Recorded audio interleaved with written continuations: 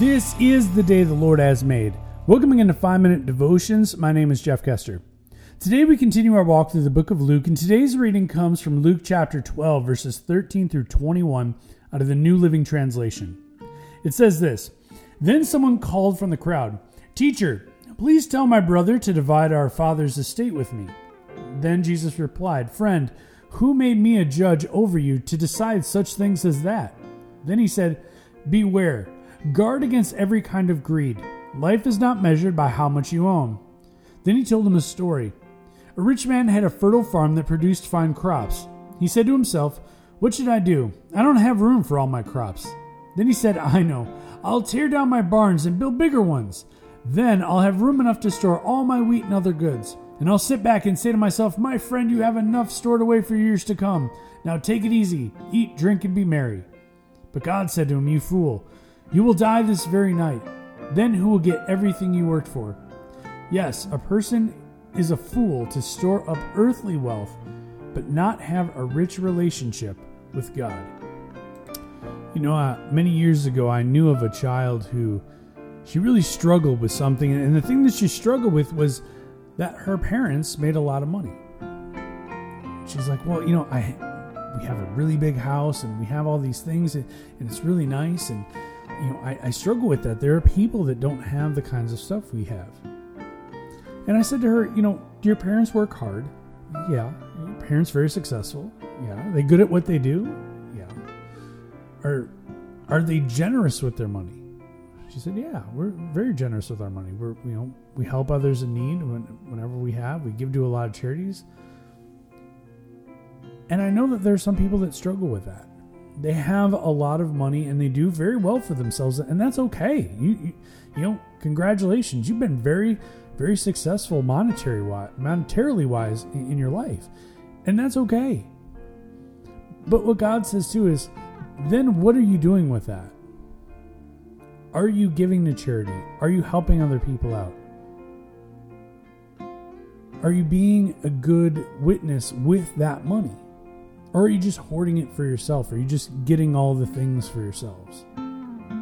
If somebody comes to you and is in real need of some assistance, do you offer it to them? Or do you shove them away and say, "No, I can't deal with that right now"? In America, we're very well off. Most of you if you're listening to this podcast, you're probably listening to it on a very nice phone with probably some Bluetooth headphones, and you've got money in your pocket, you've got a credit card, and you do pretty well for yourself. You drive a car, you have a house. But there are other people who are not as fortunate. So God calls us not to hoard all those things to ourselves, but to share the wealth that He has given to us with other people. Now that means different things to different people. It could mean that you are called and you feel called to give to the local church, give to a church that you attend regularly. Maybe you feel called to give to an organization that you really appreciate, or maybe an organization that has benefited you in the past and you're trying to give back. Maybe you are out there giving meals to the homeless, giving rides to elderly folks who can't get from point A to point B. Whatever it is, how are you giving back to the kingdom of God? So we can't keep storing up all these treasures for ourselves. We can't keep storing up money for ourselves. It's so important for us to give back.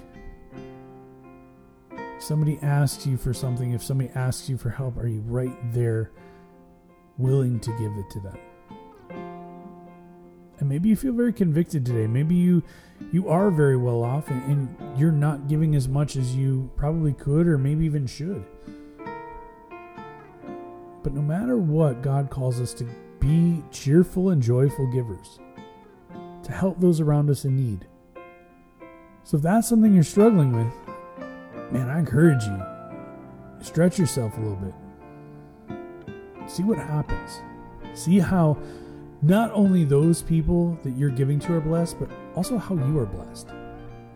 I've had numerous times in my life where I'm wondering, man, I don't know how I'm going to pay this bill, but somebody needs help, and I'm going to give a little extra to them. And all of a sudden, something comes my way too that I wasn't expecting. Things like that happen in all of our lives. Countless examples of that. See, if we are good with our money, if we give generously and we are generous givers to those around us, God will provide and God will use that time and time again. He just needs sometimes you to be willing. Let's pray. God, please point out the people that need our help in our lives. Like I said, it could be the local church, it could be organizations around us, or it could even be our neighbor or friend next door. God, no matter who they are, put on our hearts the urgency and the need to be joyful givers and to be there to be the hands and feet of Jesus. It's in your name we pray. Amen. Remember, you are a loved child of God. We'll see you next time.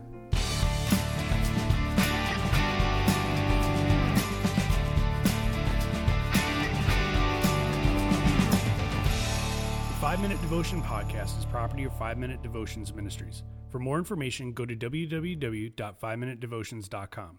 Scripture quotations are taken from the Holy Bible, New Living Translation, copyright 1996, 2004, 2015, by Tyndale House Foundation. Used by permission of Tyndale House Publishers, Carroll Stream, Illinois, 60188, all rights reserved.